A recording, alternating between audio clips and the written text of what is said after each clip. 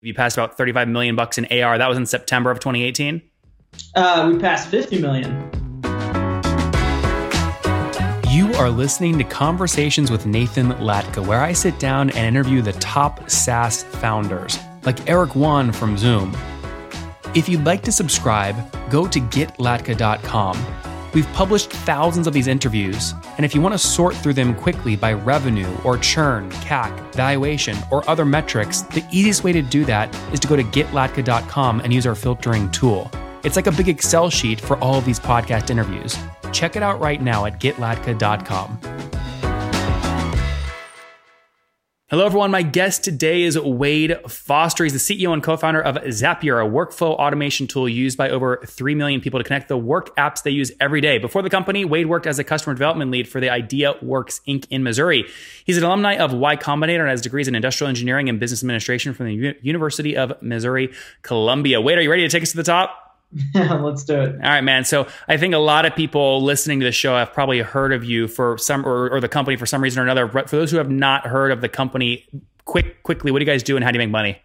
Sure. Zapier helps people be more productive at work by helping them connect all the business tools that they use. So if you use things like Slack or Gmail or Dropbox or MailChimp or QuickBooks or Salesforce or any number of 1,400 apps you might be using in your work, we help you build automations and connect them easily. And it's a freemium service, so you can get started for free. And then we have monthly subscriptions. So that is roughly how we make money. That's great. I want to talk more about, you announced recently you passed a $35 million run rate. I also know last time you were on, you were really effectively executing a strategy related to launching additional landing pages, 25,000 or so. So I want to talk more about kind of the growth strategy ideas, blossoming in Wade's head for 2019 and hopefully have a good show. Let's start obviously with the revenue number. So you did announce, I believe you passed about 35 million bucks in AR. That was in September of 2018. We passed 50 million. It's 50. 2018. Yeah. Okay, good. Yeah. So 50 million. And help me understand, most of that revenue, are you starting to see more enterprise level accounts coming in, or this is still kind of low touch, low ARPU or, kind of model? We still have very much a product driven sale. We drive folks to the product, they sign up and then they upgrade with their credit card. We accept credit cards. PayPal primarily is the mode of payment. We do have customers across the Fortune 500 broadly. So we have lots of enterprise usage, but it's very much a bottoms up product-driven sale. Do you see, because of that, do you see, most people see churn where people are canceling because it's, it's too expensive. And so they're churning and finding kind of cheaper alternatives. Many people could argue you're actually at the base of a lot of these other companies. Then you look at enterprise levels like, SnapLogic, MuleSoft, et cetera. Do you see actually people churning you once they hit a very aggressive amount of usage? Not really. I think most of that's because, once you get started with Zapier, it's so simple, easy to use. The product scales really well with you too. Like we have a lot of robust error catching. We have a lot of sophisticated features that helps folks scale their usage as well. So we see folks go pretty far with us. And very rarely, I can't even think of a time when someone said, I'm stopping using Zapier. I'm going to go start using something like a MuleSoft. This might, let me give a better example. Do you ever hear conversations like this? Wade, I love you guys. I'm using you for like 10,000 like zaps a month, but like I need X, Y, and Z built. Can your engineering team do this? And you might go, not on the roadmap. We recommend you go use X enterprise, competitor. Do those come up? That comes up all the time. Of course, customers always have feature requests that they're looking for more sophistication. I think every software company runs into this.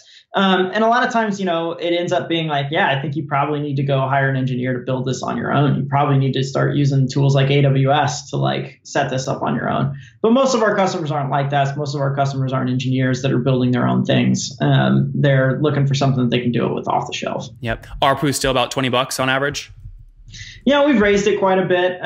So we're doing a little better than that, but in the ballpark. Okay. Was that intentional or kind of accidental raise? I think as you start to get more, as you age, as companies tend to age, ARPU tends to go up if you have a good mechanism where people start to use the product more. So those older cohorts start to use the product more, get more value out of it. they upgrade to bigger plans, and they start to pull your ARPU up just as a business as a whole.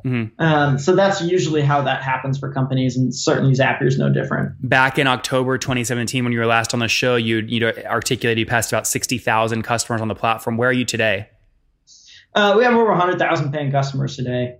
That's okay. That's great. And what you said, one of the big drivers, and I don't know if this was in the moment thing back in October 2017, but you cited specifically the Airtable partnership as driving a lot of new folks into your platform. Does that continue to perform well? And what other partnerships are performing for you?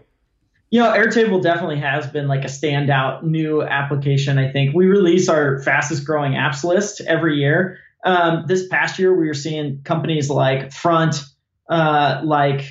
Discord, which is kind of like a Slack for like gaming community primarily. Really popular. Squarespace opened up their ecosystem quite a bit, and so we have an integration with them now. Those have all been important new apps that have been added to Zapier in recent history and have performed quite well. I think a lot of folks use those tools, and so naturally they need to connect those to other things that they're using. Yep, and north of 100,000 customers and $50 million in AR. I mean, that would put your kind of ARPU more at like $40 or $50 a month versus 20. I mean, you said slightly more, but that's like doubling. Is that accurate? Yeah. Okay. I mean, you're not giving yourself enough credit here, right? You're a humble guy, but I mean, that's like doubling ARPU is a big deal over just 18 months.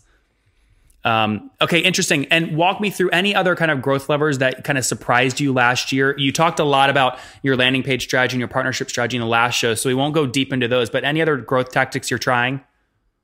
The thing that's most important for us is we want to have ubiquity in the apps that people use. And so we spend so much of our time focusing on how can we make sure that we have coverage across all these different apps that people are using at work. As new apps are launched, as new products from existing companies are launched, we really just focus on trying to have that ubiquity, because when we support the things that people use, then Zapier becomes useful for them. If we don't support the tools that they use, then Zapier is not useful for them. And so I think that's a big piece of it. Of course, we've also invested a lot in an area that perhaps surprised me. We've invested a lot in our internal apps. So this is kind of a thing that once users don't come to Zapier for these things, but they stick around for them, which are things like our filters, our formatter, our code steps, our delay steps, our scheduler, our email parser. They're these little utilities. You could almost think of them as like a modern Excel macro. Yeah, it's like a VBA kind of macro kind of thing. Yeah.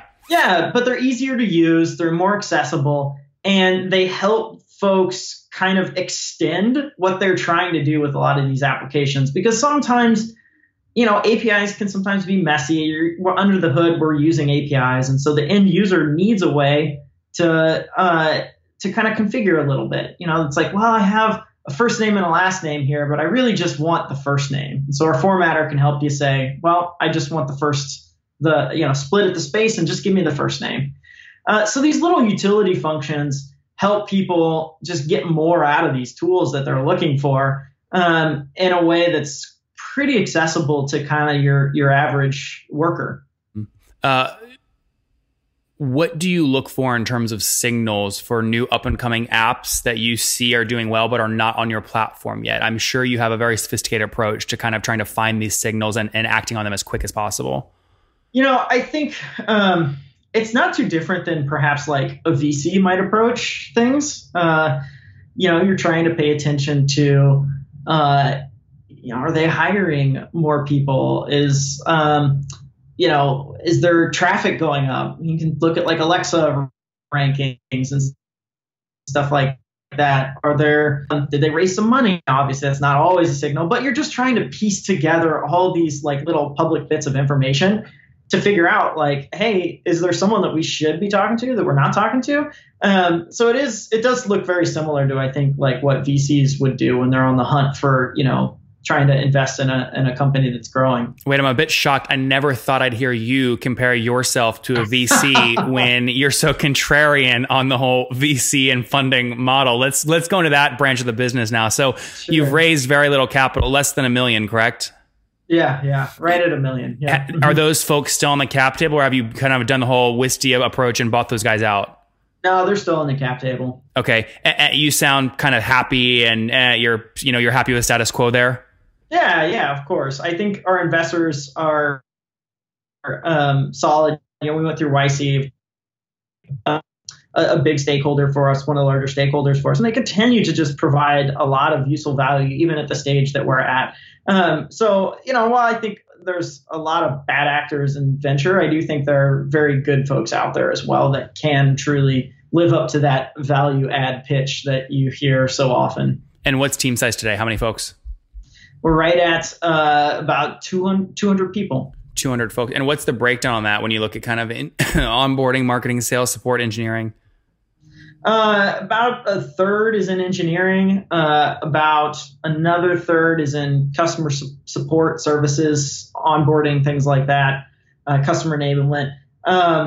And the rest is kind of like marketing partnerships probably makes up a big chunk of the rest, product design, HR, finance, that sort of stuff. And all remote or all in San Fran?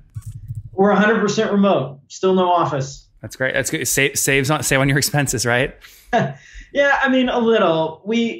Not as much as you might think.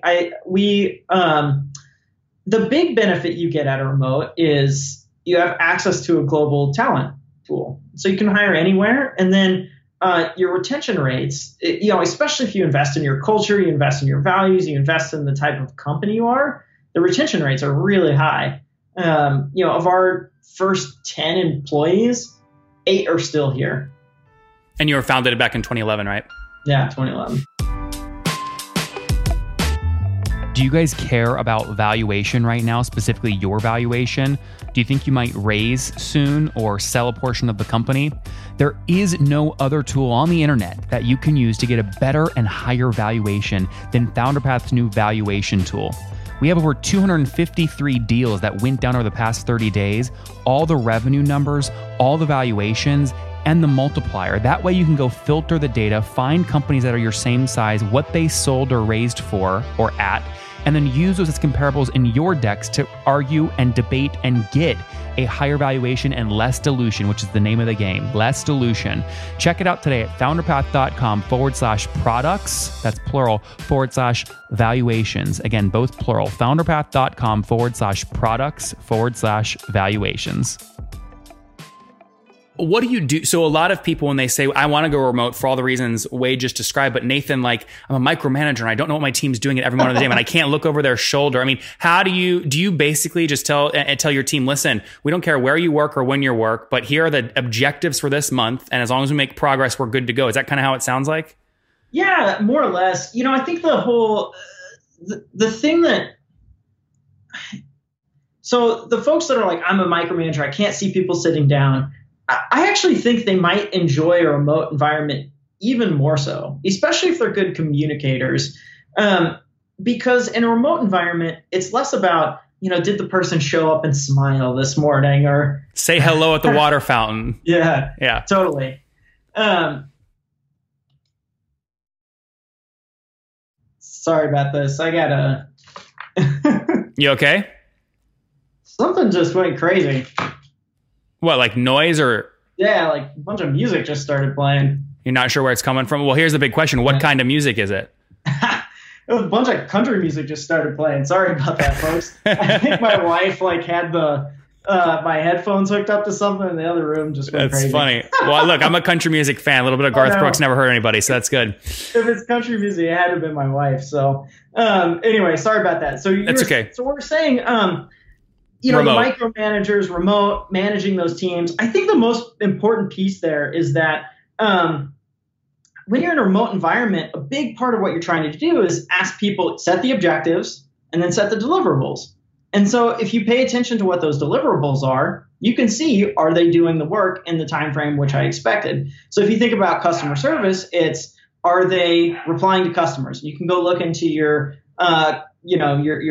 ticketing software and track the numbers and see hey, are they actually performing at the level that I think is representative of what we should be performing at? For an engineer, you go look at their commit messages, look at the code. Is the contributions there what I expected? For product managers, Do they have stories and specs written out? And do they understand the users really well? And those logged in your project management software. So like in a remote environment, there's these little artifacts that are existing in all these different tools that you're using to help you see, are things getting done? And if you don't see those things, you ask a question. You say, hey, what's going on? I thought we'd agreed that this would happen. And if you don't see it, it poses a question. Doesn't mean necessarily like something's going wrong, but to ask a question about it. So I actually think that when you're in a remote environment, it kind of strips away all the ornaments of being in an office, where you kind of kid yourself that you're doing a good job at management, where you're like, oh, I see him sitting there. I smiled at them. I gave a compliment over lunch. Like, all's good. It makes you feel good, but like, are you really truly measuring the progress of what's happening in your company or not? I'd argue probably not. Wade, let's shift from employee retention to customer retention. Last time we were on the show, you said less than 5% logo churn per month. Are you still sub 5%? Yeah, that's right. More or less. Yep. Mm-hmm. Okay. And you guys, I'm a customer, by the way. So I've been able to reverse engineer a little bit of the lifecycle emails. You guys have gotten more aggressive on, I believe, on the lifecycle emails, like, hey, this Zap stopped working. You should log in and like check it out, or something might be wrong here. What are you doing to keep churn low? I think a lot of it is things like that. One of the things that is so powerful about a tool like Zapier is that we can help you with so many different types of problems that you might be experiencing in your business across different types of spaces. So we can help you with marketing, we can help you with sales, we can help you with customer support, we can help you with engineering, we can help you with operations. So we can help you in a lot of different ways. But because we can help you in a lot of different ways, it's sometimes hard when you come into Zapier to go like, well, what should I use this for? And so those lifecycle emails, if we do a good job, we get to know what you are using Zapier for, and we're able to propose better recommendations for you. We're better able to serve up content that might resonate with you. Now, I don't think we're doing job at this. I think there's a lot more we can do to improve on this over time, but that's definitely a thing that we've invested in, and I think it helps with longer term retention. Is if we're introducing you to, if we're just helping you solve more problems over time, you're happy to keep using us. And then Wade, shifting back to you, right? People might look at it, kind of Zapier as a company and go, okay, there's 3 founders, there's 200 people on the team, they're all remote. They're not beholden to anyone. They raised very little money relative to their ARR. Everything's working for them. A guy like Wade is only going to keep doing this if he sees opportunities to like learn new things fast and go after big new challenges. If they don't see what you're going after, they might go, something fishy's going on here. Why is he still in this? So the question to you is like, what are you learning every day? Or what are you looking forward to learning over the next 12 months? I think the thing that is constantly fun for me is the opportunity we have to serve our customers at scale. Like we've seen so many folks come into Zapier and say what kind of impact it's had on them from a work perspective, but also from a personal standpoint. We've had people tweet pictures of them and their family at Disney World saying like, thanks Zapier. I get more moments like this because of you. And those kind of moments like are fuel. It's just like, wow, how can we create more of that? And the excitement part of me is I want more of that. But then the learning aspect is, okay, we're at 200 people. Okay, well, what do we got to do? 200 people, 100,000 customers. Well, what do we got to do to get to 200,000 customers? What do we got to do to get to 2 million customers? Because all those customers represent someone with their family, their kid at Disney World who's happy about Zapier existing. And along the way, there's all sorts of challenges that you're dealing with. And the challenges change in scope and size.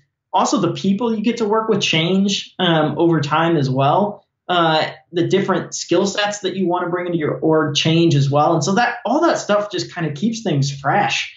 And it keeps you energized to keep trying to create more moments like that for your customers.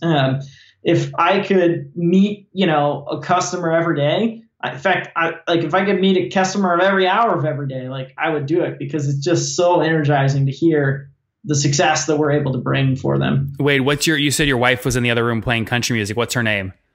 My wife is Chelsea. If you came back tomorrow and said, Chelsea, just want to let you know, me and the boys and the team, we had all team on hands deck. We turned down $1 billion offer to go ahead and sell to Salesforce yesterday. Does she kill you? So my wife has started to use Zapier herself. She's a consultant for small businesses. It's an important customer to have, by the way. Yeah, she used to be a teacher. And, when we started Zapier, she's a teacher. And I was like, well, she probably never will understand quite what we do. She'll get it, the concept. She'll get the elevator pitch. But she won't ever be a user. But now I hear in the other room coaching her clients on how to use Zapier, teaching them how to use Gmail, teaching them how to use Asana and all these different tools together. So she hears we're selling. She's probably like, what am I going to do for my own customers, Wade? Mm-hmm. She's like, are you guys is Zapier going to keep existing? So I'm sure she would be a little on the fence if that came through. Yeah.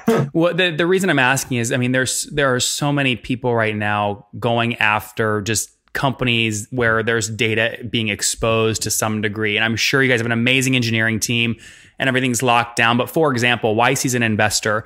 If they're able to see some of your back end and see which apps are actually taking off in terms of how many zaps per month, that allows them to make better investment decisions. And maybe there's soft information being shared there, even if it's just you mentioning, hey, we're about to release our top app list. Here it is to you before everyone else gets it. There's stuff like that. Do you worry about kind of data and specifically kind of governments going after companies that deal in these pipeline kind of businesses? I don't worry about that too much. Nah, it's not something that we think, is a concern from us for a competitive threat or from, market risk. I think for us, our goal at the end of the day is let's solve our customers' need. And if we keep chasing after our own customers and keep trying to meet their needs, we'll always be in a good position. The world is too short on companies that care deeply about solving for the customer's problems, that if we can be one of the few that does that well, we'll be fine. All right, Wade, on that note, let's wrap up with the famous 5. Number 1, what's your favorite business book? Ooh, what's my favorite? Let's see. I'll share one I read recently. I don't know if it's underrated book about a manufacturing facility in Springfield, Missouri that practices open book management. So they share all their accounting statements with the whole company, and they allow their employees, these are factory workers, to help make critical investment decisions because they've taught them how all to use the accounting. Wade, what was the name of the book?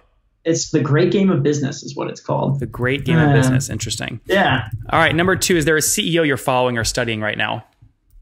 Let's see. I think Jeff Bezos and Patrick Collison are 2 of the better modern CEOs out there that I like to listen and read anything that they put out. And number 3, are you built on top of Stripe, by the way? We do use Stripe. Mm-hmm. Very good. What's your personal favorite online tool for building the company? Let's see. We use Slack and Zoom are still super critical parts of operating a distributed team for us. Yep. Number 4, how many hours of sleep do you get every night? 8 hours. That's great. And obviously married. Chelsea, any kiddos yet or no? No kids. No kid. We got a dog though. All right. And how old are you, Wade? I'm 32. 32. Last question. What do you wish your 20-year-old self knew? Oh my gosh. What do I wish my 20-year-old self knew? I think I wish my 20-year-old self was a little more open to hearing the advice from others. I think you mentioned I'm a bit of a contrarian at times. I think my 20-year-old self probably took that a little too far, and I probably could have done a better job at listening. Oh, come on, Wade. You also know those angles give you beautiful spots in the press, which helps drive growth. It helps be contrarian.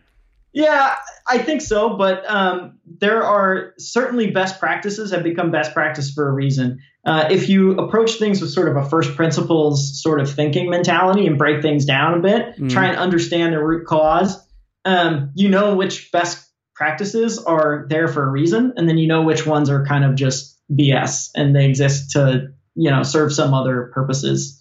Chesterton's fence is one of my favorite logical things. Wait, what's this called? I haven't heard of this. Chesterton's fence. It's just a good way to think about decision making. So I think some U.S. policymaker introduce this concept, and it's if you move into a neighborhood and there exists a fence that you don't like, an ugly fence, and you want to take it down, before you take it down, you should figure out why the fence exists in the first place. If you understand the reasons for why the fence existed in the first place, then feel free to go take it down. But if you don't understand yet, you should probably not take it down quite yet. And so I think it's a really powerful way to think about decision making is if you're proposing something, if you're proposing to do something, you really should understand the reasoning behind it first. And once you do, feel free to you can draw whatever conclusions you want from that and go whatever direction you think, contrarian or not. But until you reach that point, you might want to reserve judgment. Adding on to that, just because I'm on the Wikipedia article now, research the fence's history first. You may find out why it was created and perhaps understand that it still serves a purpose. And if you believe the issue it addressed is no longer valid, frame your argument for deletion in a way that acknowledges that. Yep. I love that. Very cool. We'll link to that in the show notes. All right, guys, there you have it. Again, Wade, Zapier passed 100,000 customers, $50 million in ARR back in September 2018. They've doubled the ARPU over the past 18 to 24 months, up to about $40 per customer. Profitable, 200 people now, all fully remote, still less than 5% logo churn as he looks and doubles down on how to go from 100,000 customers to 200,000 customers, less than $1 million raised. Wade, thanks for taking us to the top. Yeah, thanks, Nathan.